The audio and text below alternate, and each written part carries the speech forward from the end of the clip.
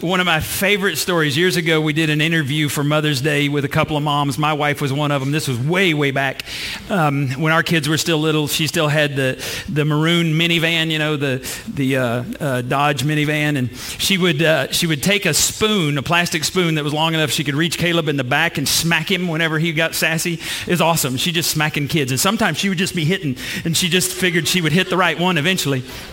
And you wouldn't know that if you just looked at my wife and you weren't around her very much. But we were interviewing, we said, have you ever lost it with your kids? And Janie said, yes, there was one of those days, and I don't even remember what all happened. And she said all the kids were just going at it, and finally she goes, shut up, shut up, shut up, shut up.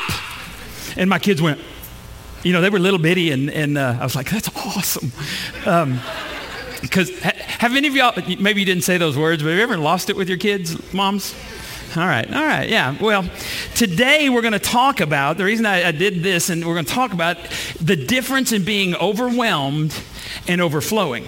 All right? There's two radically different mindsets that you can approach life. And the first one is what we're going to call the shortage mindset. The shortage mindset says, I never have enough and I never will. Shortage mindset. I don't have enough time. I don't have enough money, education, friends, whatever it is, I do not have enough. One of my coaches years ago, he used to say, Washburn, you're a day late and $1 short. And I wasn't sure what that meant then, but now I get it, right? You ever feel like that? You're late on the bills, you're $1 short. Okay, I said the first service, you got to be over 50 to catch some of my jokes nowadays, so I'm getting older.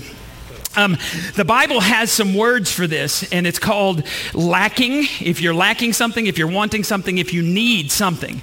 Now, in the Old Testament, there was a prophet named Elisha, and he was one of the greatest prophets as far as the miracles that he did. And he was having a discussion with his servant who was named Gehazi, and they were talking about this idea of having enough or not having enough, the shortage mindset. And it says this in 2 Kings chapter 4, verse 42. One day, a man from Baal Shalishah brought the man of God a sack of fresh grain and 20 loaves of barley bread made from the first grain of his harvest. Now, when it says loaves of bread, it's not talking about the giant Texas giant loaf or whatever you get at Walmart. It's not what we're talking about. Basically, we were talking about a pita bread. And pita bread is really just, you know, a tortilla on steroids, right? This was, what we're talking about here was the food of the poor. This poor man in the middle of a famine had made 20 pita bread cakes or bread, loaves of bread, and he brought them because he wanted to be a faithful man even in the times of famine, and brought it to the man of God. And look what the man of God, Elisha, says. Elisha says, give it to the people so they can eat. He tells his servant Gehazi, give it to the people. Look what Gehazi says. What? His servant exclaimed, feed 100 people with this? What kind of mindset did Gehazi have? He had the shortage mindset. How can I possibly give 20 pita bread loaves to 100 people? Because in those days, you might get one meal out of it if you were a poor person. If you were really poor, you might split it in half and get two. He says, how can I possibly lay this in front of the people of God? Look what Elisha says. But Elisha repeated, give it to the people so that they can eat, for this is what the Lord says. Here is what God told Elisha that he now tells Gehazi. Everyone will eat, there will even be some left over. And when they gave it to the people, there was plenty for all and some left over, just as who said? Just as God said, and the man of God followed. Now, Gehazi was looking at, we don't have enough. And when you focus on that, when you have the shortage mindset, your focus is on your limited resources. How many of you have unlimited resources? We were talking, we were talking about when I was at Fort Lauderdale for the Praying Pelican Missions conference. We were talking to all of these pastors, and they asked a question, what do you expect of us when you come to our countries? And I said, let me tell you what I shared in Haiti. Years ago, I was interviewed, and one of the guys who interviewed me, he said, in Haiti, the pastors think that all you have to do in America is walk to the back room and pull money off of the trees that grow around your house. They think you just all have money because you're from America. And I explained that it takes thousands and thousands of dollars to get there. And if you don't use that money well, then we're not going to bring you any more money. When you focus on your limited resources, you're looking at all the things you're lacking instead of the things that you have. I don't have enough money. I don't have enough time. I don't have enough energy. And when you focus on that, you know the result? The result is you are overwhelmed. I have an overwhelmed life. Now, when you think like that, you have an overwhelmed life, you think like this, like life is a pie. Now this is a pumpkin pie, and this might actually be an accurate depiction of what would happen at Thanksgiving at my house. I have two older brothers, 14 and 12 years older than me. They used to sit me, not kidding, next to my father at the kitchen table so that my dad could get me food, because my brothers during the prayer would stab the food and take it. And so this might be what my brothers would do. They would cut a pie like this, and which pieces do you think my brothers would get? Not the little ones. And little brother will just, too bad. That's so great when I got old enough to fight back. And I hit one of my brothers one time, because they used to go around and hit you on the arm. One time I just hit him and he goes, ow. I said, yeah, I'm ready to play. So this would be what it's like. But when you think of your life as a pie, you think, oh man, if I give too much to this person, then I'm not going to have enough here. Whatever it is, you worry. And what it leads to, several things. It leads to envy, jealousy, resentment, worry, insecurity. If you get a bigger piece of pie than I do, I'm worried about your piece of pie and I may not have enough. That's the shortage mindset. And God says he doesn't want you to have that. Instead, God wants you to live on the opposite side. He wants you to have the surplus mindset. Now, I got to come back and I got to say something. I'm speaking truth today, so you need to get ready for that. Rebecca posted this meme on Facebook, and I thought this was good, so let me read it in case you can't read it. If the pastor preaches anything that hurts your feelings, but it is in line with the Bible, he's not out of line, you are. Get ready. And you check it against the Bible. And if what I'm telling you today doesn't line up with Scripture, blow it off. But if it lines up with Scripture, don't be sending me your texts and emails, and don't be writing mean things on the back of your cards. Occasionally people do that, but I'll just throw it away. Now, God wants you to live on the other side. He wants you to have the surplus mindset, which means God has more than I will ever need. See, God doesn't give you one pie. God is the pie factory. And if you need something else, God can always create it. He can speak the words. The Bible has some words about this mindset: abundance, plentiful, bountiful. God has more than enough to meet your needs and everybody else's needs. Think of it like this. When you walked in today and you sat down, did you worry about the air that the person next to you was breathing? Stop breathing because I'm going to run out of air. No one? You didn't worry about the air when you came in here. Why? There's plenty. Who created air? God. Who created air? God. Thank you. God also created everything else. And if he made enough air for everybody to have some and more, he can create those other things for you as well.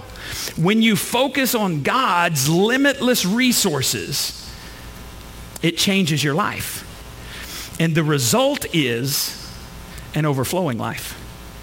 So, how many of you moms today feel overwhelmed?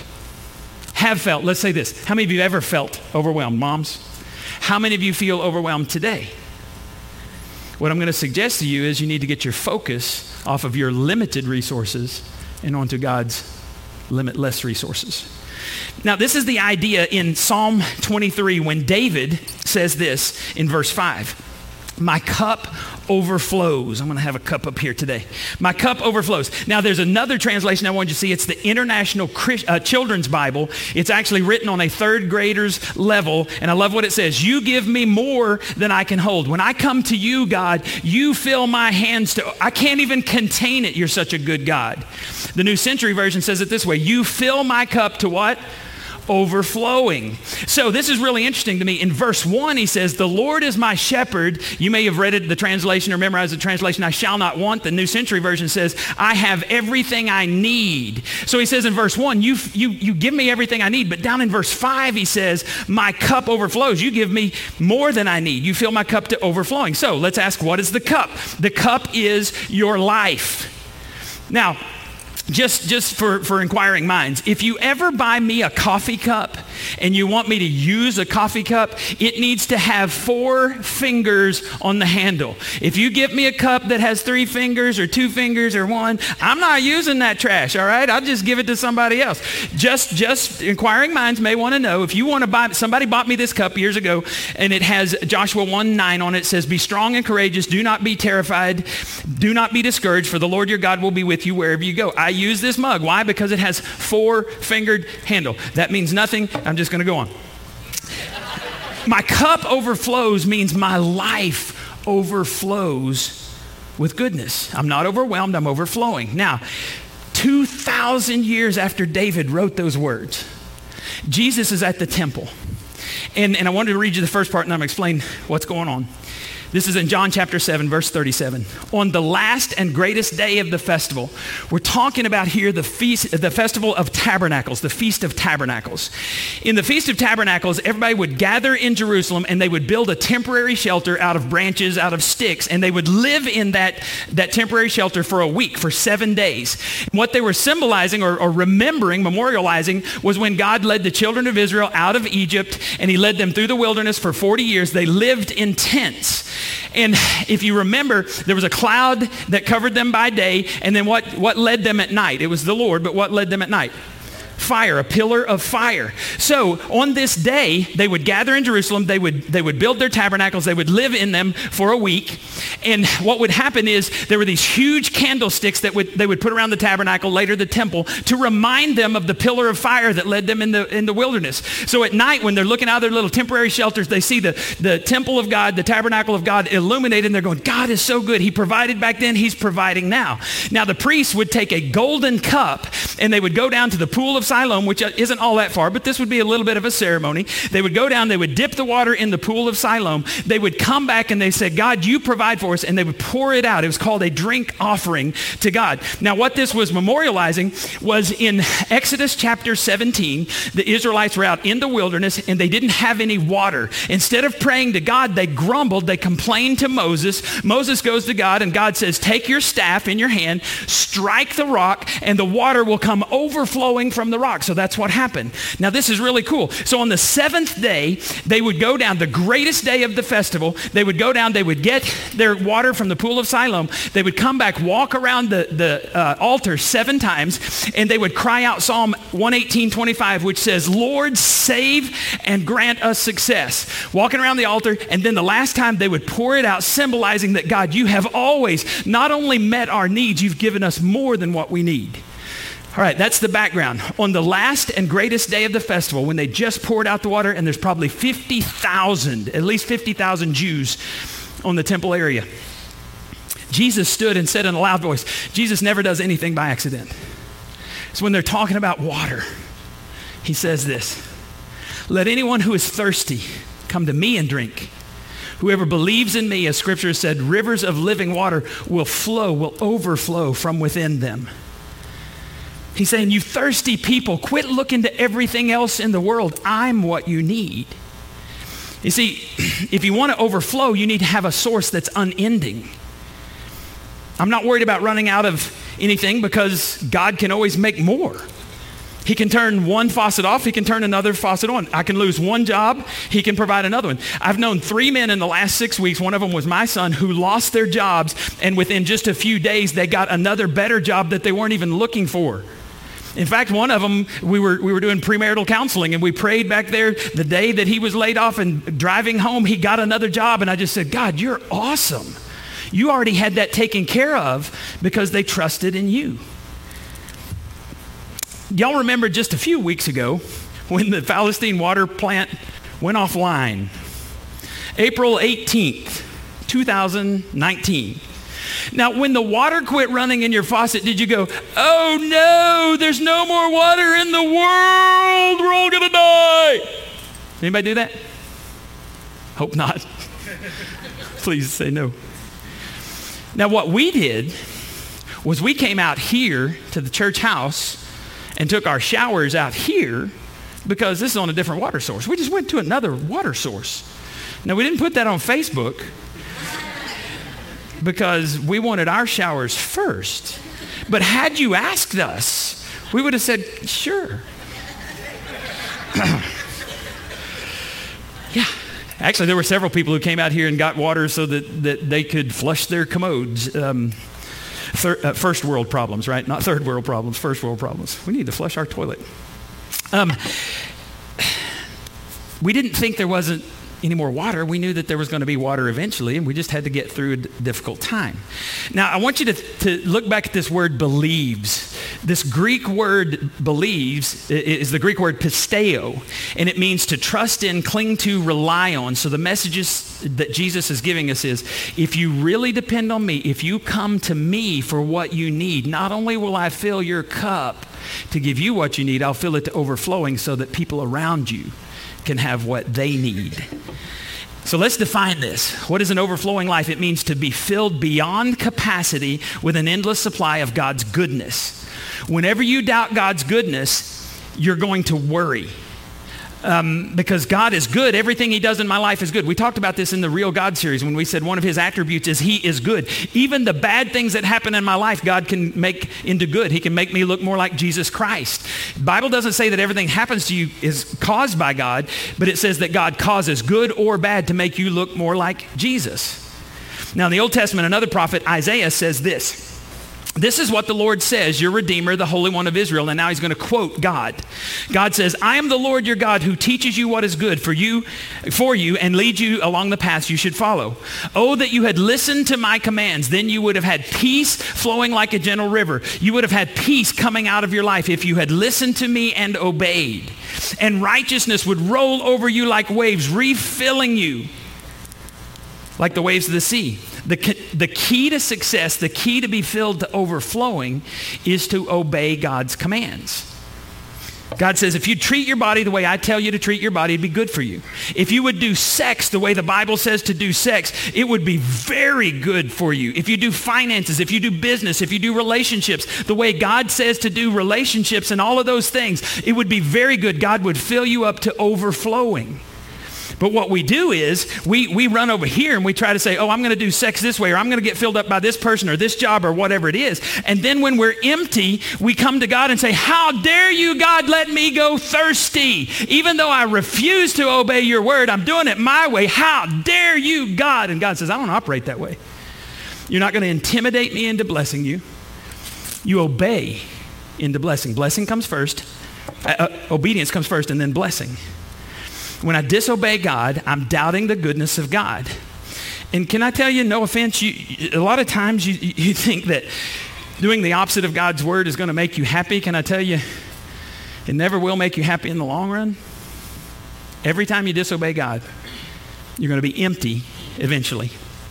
Now, several thousand years later, Jesus says the same thing as Isaiah about this idea. And this comes from the Amplified. I use a different translation of the Bible because I wanted to get you a very clear understanding of what Scripture's saying. The Amplified Bible will have things in brackets to explain some of the words that are in the verses. You're going to see that in just a second. So this is John 10:10 from the Amplified Bible. Jesus is speaking. He says, the thief comes only in order to steal, kill, and destroy. I came that they may have and enjoy life and have it to abundance. And here's the key. Here's what explains abundance. To the full till it does what? Overflows. So is your life overflowing or is it empty? If it's empty, the problem is not God. The problem is your source that you're trying to fill it with. Now, how do we get that kind of life? Because I want to have an overflowing life, and I think some of you do too. Well, there's 4 steps, and each one of these steps gets harder and harder. Here's the first one. Stay connected to Jesus every day. Stay connected. And here's what it says. Jesus speaking in John chapter 15, verse 5, and he says, I am the vine, you are the branches. If you stay joined to me, that means stay connected to me, and I stay joined to you, I stay connected to you, then you will produce lots of fruit, but you cannot do anything without me. You're going to be empty without me, is what Jesus says. Now, let's think about this. I got a picture of a cluster of grapes here. Nice cluster of grapes, right? What's going to happen if this cluster of grapes goes, this vine life, it's too restrictive. I'm going to separate and do my own thing. That's my 54-year-old bald white man attempt to be from the hood. This grape says, I'm going to do my thing. What's going to happen to the grapes? They will die. They'll shrivel up. Guess what happens to you when you don't stay connected to Jesus spiritually? You shrivel up. You die. And then when you need something to help somebody, you got nothing. He says you have to stay connected. The reason you're overwhelmed, you're not connected. This morning I had the breakfast of champions. Milk and strawberry Pop-Tarts. That's what I have almost every day because, it takes too long to do other things. I mean, sometimes I'll do cereal, but I have to sweeten the milk and that takes too long. I can't, anyway. So I had these Pop-Tarts. Now, I like Pop-Tarts that are warm because then you dip them in your milk and you eat it. Oh, it's just a blessing that goes down. And now when I go on mission trips, I take my Pop-Tarts and water, and just because I don't have a toaster, right? But so what happens if my magical toaster that heats my little pastry just right, what happens if it's not plugged in? It's going to take a long time to heat that, right? And nowadays, in the old days, you could actually push it and it would go down even when it wasn't plugged in. Nowadays, I don't know why.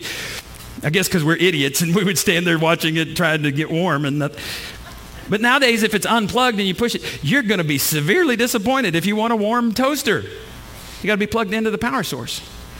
What if we decide, just out of the goodness of our hearts, we're going to vacuum this worship center today, but we don't plug in the vacuum cleaner? It's not going to suck. Okay? Point is, you got to plug into a power source. If you want to be filled to overflowing, you have to go to the right unending source. And Jesus says that's him, not anything else. Look what he says in just a couple of verses later in John 15:7. If you stay in me, if you stay connected to me and obey my commands, look at this. You may request anything you like and it will be granted. The reason some of our prayers are not answered, we're not connected and we're not obeying. God's not obligated to answer those prayers. You're connected and you obey, God will answer.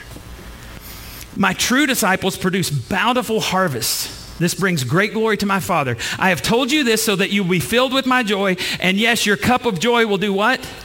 Overflow. The overflowing comes from being connected to God. Now, how many of you would say that you're probably a world-class worrier? You know how to worry, right? My wife, and I've discovered this through small groups, but my wife has these alternate universes, right? So this is what happens, and we'll be driving somewhere, and she goes, you want to hear my alternate universe? I'm sure, baby, tell me your alternate universe. And she'll tell me, and everything's great over here. And I'm like, but this is what happened. But you go ahead and think. She worries. She's a world-class worrier. She's got scenarios where I die, and I mean, she's got all this stuff. She's going to do this and this and this, and I'm like, I just want Pop-Tarts, and I'm happy. I'm overflowing. Give me some milk and Pop-Tarts. Well, occasionally Bluebell, but we'll go on. Some of you are professional worriers, and you could be professional worshipers if you changed your focus. Because worry is looking at all of the negative and turn it over and over and over in your mind. Worship is when you take a promise of God and you're saying, God, here's what you said, and I'm going to go over and over and over and over until I'm filled up with overflowing. And see, when that happens, when you go through difficult times and people say, there's no way you should be overflowing, they say, what kind of God do you serve? Because I need to know him. And I'm just going to tell you, over the last year, our life has been really, really difficult. We have walked through the valley of the shadow. And there's many times I would wake up in the middle of the night, 2 or 3 o'clock in the morning, there was just this fear grip my stomach. And I'm going, oh no. And then either a worship song or a word of God would come into my mind, and I would sing that song or I would meditate on that word of God until my spirit just relaxed and I would go back to sleep. That's the only way you can make it through some of those difficult times, is through the Word of God. So if you're a professional worrier, you can be a professional worshiper through meditating on the Word of God. One will take you up, one will take you down. One will fill your cup, one will empty your cup. Which one do you want to do? Choice is yours. So the first one is stay connected to Jesus. Next one's harder. Stop complaining and start being grateful. Nobody complains, do you? Nobody in here complains about it's too hot or it's too cold. Every Sunday. Some of you put it on your cards. There's 2 thermostats. No, don't do it. We'll fight. We'll have fights over that. Look what it says in Philippians 2:14. In everything. What is that word? Come on, what is that word? In everything you do, stay away from complaining and arguing. Did the Word of God just say that? Oh. Some of you complained about how people were driving, coming to church, or some of you complained about how far you had to park. Some of you complained, I don't know, you're professionals. The Bible says stop it.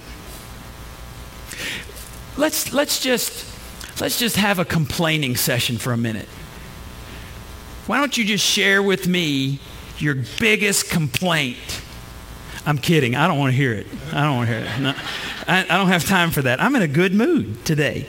It's Mother's Day and I had Pop-Tarts, so everything's good for me. Does complaining about the weather ever change the weather? Does complaining about your spouse's attitude make their attitude better? No. You're not going to feel better from complaining. So if complaining doesn't help us, what does? Well, the Bible tells us very clearly. What will make you feel better? It's Colossians 2:7. Let your roots grow down into Him. In other words, stay connected in Him. Put the same amount of energy into getting to know Jesus as you do complaining about the bad things in your life.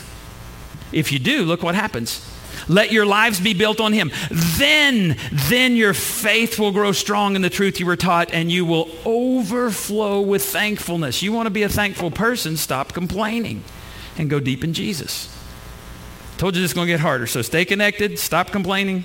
Number 3, stop comparing and start being content. Moms, how many of you have ever looked at another mom and said, man, she is so much better at this mom thing than me? Anyone? Mm-hmm.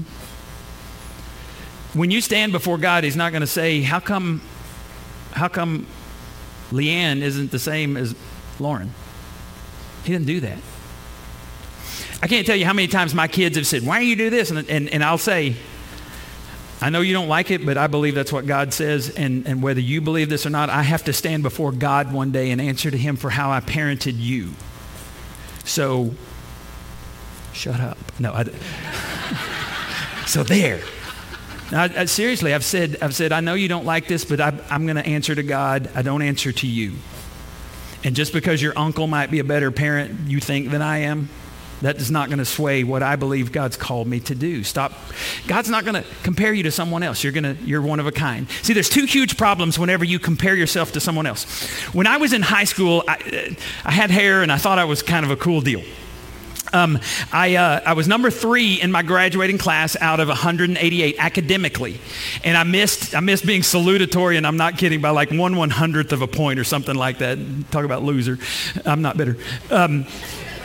So I was number 3 in my class, and I got a letter jacket when I was a freshman in high school because the top 10 in each class got, and that was the coolest thing, to wear that leather jacket because I'm smart, and I had a little academic symbol. You talk about a nerd. Had a little academic symbol, and never did pay money to get my other things. Because when I was a sophomore in high school, I got moved up to varsity, and in my second game, I returned the opening kickoff of the game in front of my aunts and uncles in Lubbock, Texas. I returned it for a touchdown. Thought I was a pretty cool deal.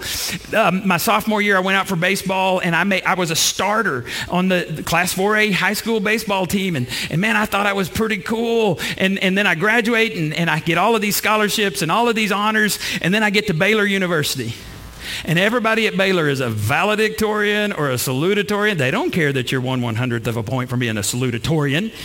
Everybody started on their baseball team. Everybody started on their football team, and I realized I am just not that big a deal anymore, and it was pretty humbling. Here's 2 problems whenever you compare yourself with others. Either you will find someone who's better than you and you'll get discouraged. Or, probably even worse, you'll find somebody you're better than and you'll get cocky. Either one of those things will empty your cup. The Bible says stop comparing yourselves to others. For example, we live in the world of social media. Have you ever seen somebody post a picture of their caramel macchiato frappuccino cappuccino? Now, I don't even know if that's possible, but I just like how it sounds, so just go with me. So you post a picture of your caramel macchiato frappuccino cappuccino, and you go, I'm so cool. And then somebody else sees and they go, I don't have a caramel macchiato frappuccino cappuccino. I'm a cappuccino. Go ask for one of those and see if you get one of those. And they say, I need to go get one, but it's not good enough for me to get a caramel macchiato frappuccino cappuccino. I'm going to get the caramel macchiato frappuccino cappuccino Al Pacino because that's special. And only the owners of Starbucks even know it exists. And then when I post that, I'm better than you. Have you ever seen a scenario like that? How many pictures can you take of yourself in the bathroom mirror? There's been enough. I'm on a campaign. Let's stop. Whether you got your clothes on or off, I don't want to see either one. Have a picture of my grandson. This is Waylon. So we call Waylon Way. Now Waylon cannot make the W sound, so he calls himself Yay. It's hilarious. So like he falls down, he'll go, way, okay. Yay, okay. He calls himself Yay, okay. And it's just the cutest thing ever. So this day, his mama, they were going to childcare that day, and his mama said, hey, Way, smile big for the camera. And she posts, this is what happens when you smile too big for the camera. And it's just so stinking cute. If you smile like that and put it on Facebook, it's not cute. I think there's something wrong with you. Yay, okay. And when Casey preaches, Casey can put his grandson up there because he thinks his grandson's the coolest, and that's all right. If you preach, you can. It's not a competition. This one's related to me. His grandchildren are related to him. Why are we comparing? Why aren't we thankful for what we have?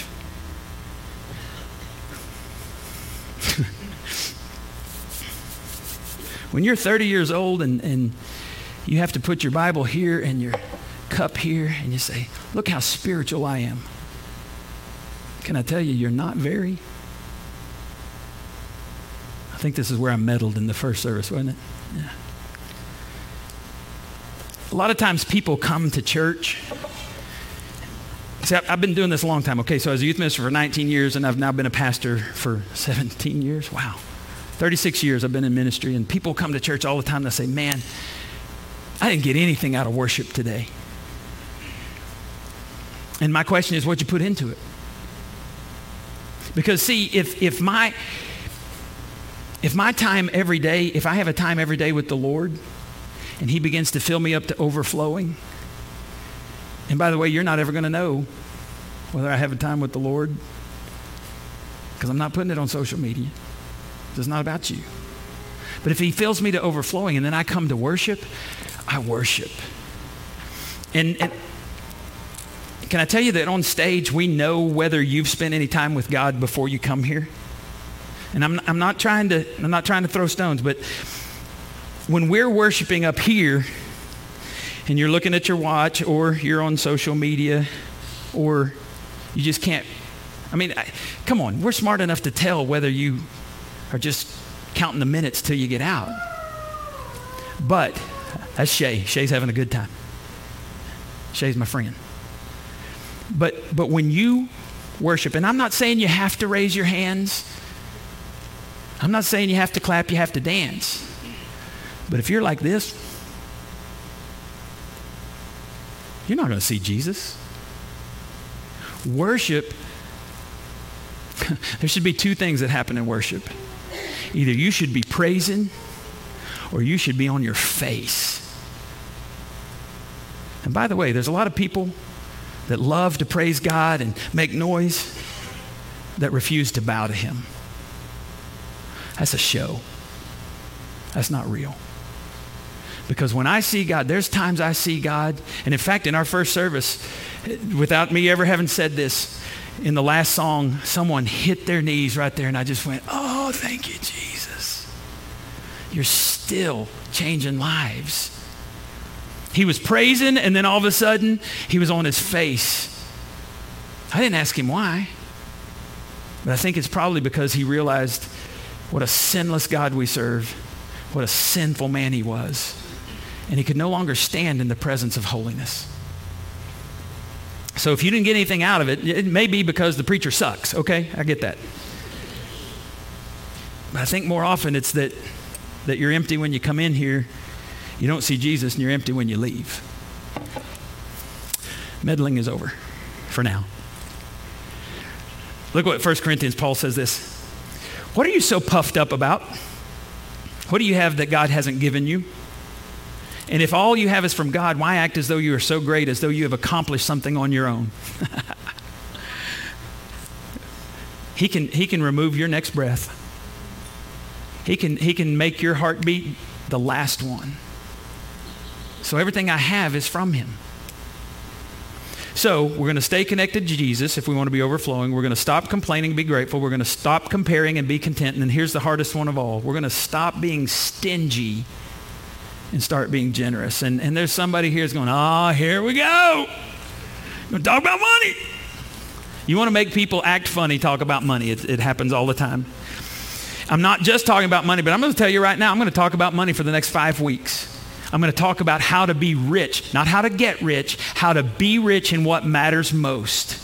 And there's every time I've known a pastor who's preached and told the congregation ahead of time he's going to talk about being generous, some people will stay away until there was a church where they actually wrote a note and said, when you quit talking about money, I'll come back. My pastor shared that with me. I said, keep on talking about money. We don't need them. And you know what? When we looked at that person's giving records, in the history of the church, they'd never given a dime. I'm meddling, sorry. I'm talking about time, energy, being generous with your compliments. Stinginess is an evidence of the shortage mindset. It means you don't trust God. When you say, I can't afford to tithe, I can't afford to give 10% of my income to the church, what you're saying is you don't understand how God functions, how God set up the universe. God is a giver. In fact, he is the greatest giver of all time. And he set up the universe to work in a certain way. And he wants us to look like him. He wants like father, like son, like father, like daughter. He wants us to be like him. So when we give, we become more like him. In fact, look what it says about God. God so loved the world that he did what? He gave. Now, where's that found? John 3:16. God so loved the world he gave. See, you can give without loving, but you cannot love without giving. He gave his one and only son that whoever believes in him should not perish but have everlasting life.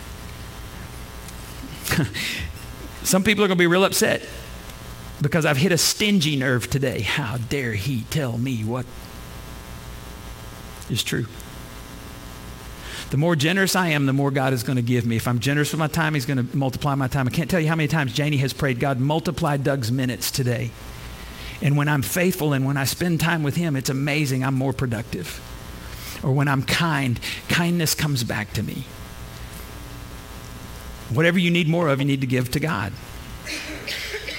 And he'll cause you to overflow. Look what it says in 2 Corinthians. Paul's talking, he says, but remember this, if you give a little, you'll get a little.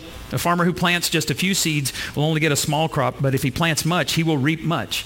Everyone must make up his own mind as to how much he should give. Don't force anyone to give more than he really wants to, for cheerful givers are the ones God prizes. I love that. God is able to make it up to you by giving you everything you need and more so that there will be not only enough for your own needs, but plenty left over to give joyfully to others. This is why we call it the joy basket, because God loves a cheerful giver. He prizes cheerful givers. So if anybody ever pressures you to give, don't give. If I pressure you to give, don't give, because you don't get credit for it. If God tells you to give, you should give. God doesn't need your money. And somebody are like, good, he's not getting it. Well, that's between you and God. God wants what it represents. It represents your heart.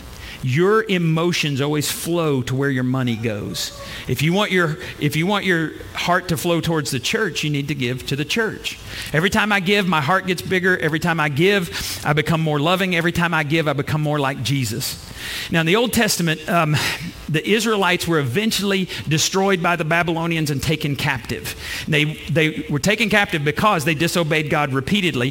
Jeremiah told them, you're going to be in captivity for 70 years. At the end of that time, Cyrus, the king of Persia, said, you can go back and you can to your homeland. When they went back, God said, here's the first thing I want you to build. When you go back to Jerusalem, to Israel, I want you to rebuild my temple, symbolizing that I'm number one. Don't rebuild your houses. Don't rebuild the walls. Rebuild my house to symbolize worship is first.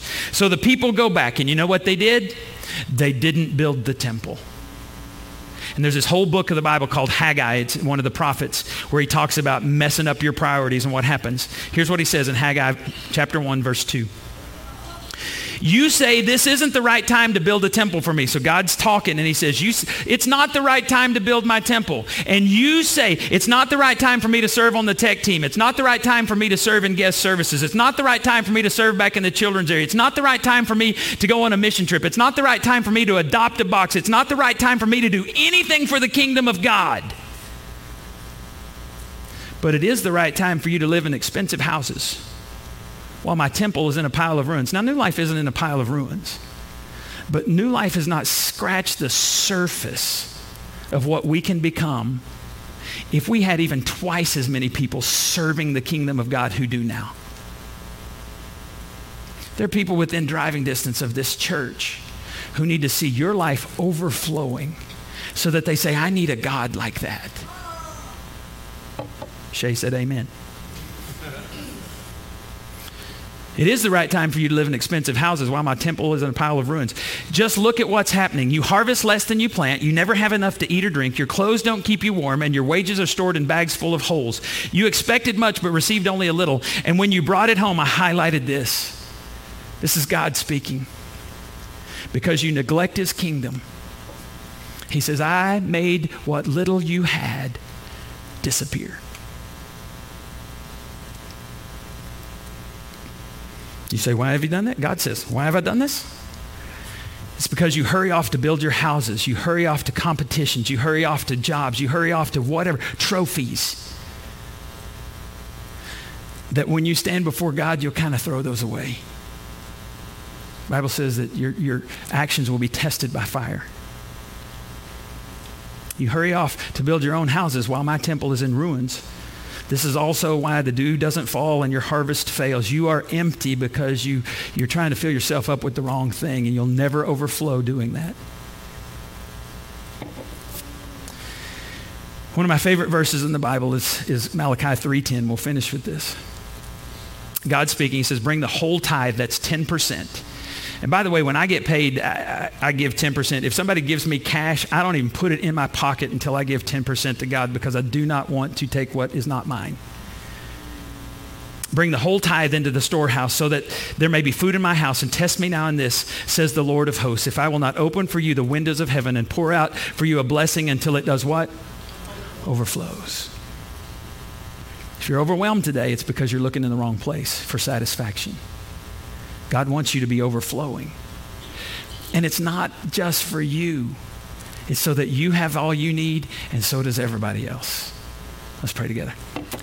Father, thank you for moms that taught us a lot about this without even realizing it. They sacrifice for someone else. They give, they love. And God, make us a church who follows hard after you. We pray in the name of Jesus. Amen.